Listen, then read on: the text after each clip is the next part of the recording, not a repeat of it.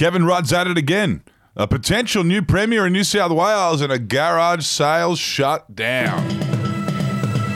Hello, my name is Wendell Hussey, and this is the Batuta Advocate's Daily News Bulletin for another Monday morning up here in the Channel Country. Hello, and my name is Clancy Overell, and it is a warm one up here today. What have we got first in the news, Wendell? Well, we'll start off with a big story that broke over the weekend that is in our print edition today, and that is Kevin Rudd spotted fraternising with Sudanese gangs in Melbourne, says Andrew Bolt. With a petition calling for an inquiry into the Murdoch media being submitted last week, and looking like it's going to result in a Senate inquiry into media diversity, News Corp shill Andrew Bolt has since revealed that Kevin Rudd was up to no good with some made-up African gangs over the weekend. I mean, Peter Dutton would probably have something to say about the claim that those gangs are made up, but Bolt has suggested that Kevin has grand plans to lead these gangs that may or may not exist. Full-on stuff. I do wonder when Malcolm Turnbull's going to start getting involved in these kind of incidents as well. Well, if he keeps talking shit about climate change, it will be sooner rather than later, I reckon.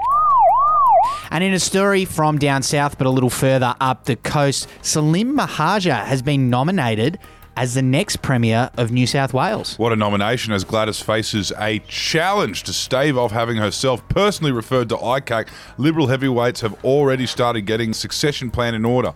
And Mahaja has an impressive collection of various charges, including over 100 charges of electoral fraud, conspiracy to commit fraud, perverting the course of justice, intimidation, assault occasioning bodily harm, destroying or damaging property, failing to return a shopping trolley to the trolley bay, negligent driving, and dangerous driving. He certainly is quite a candidate.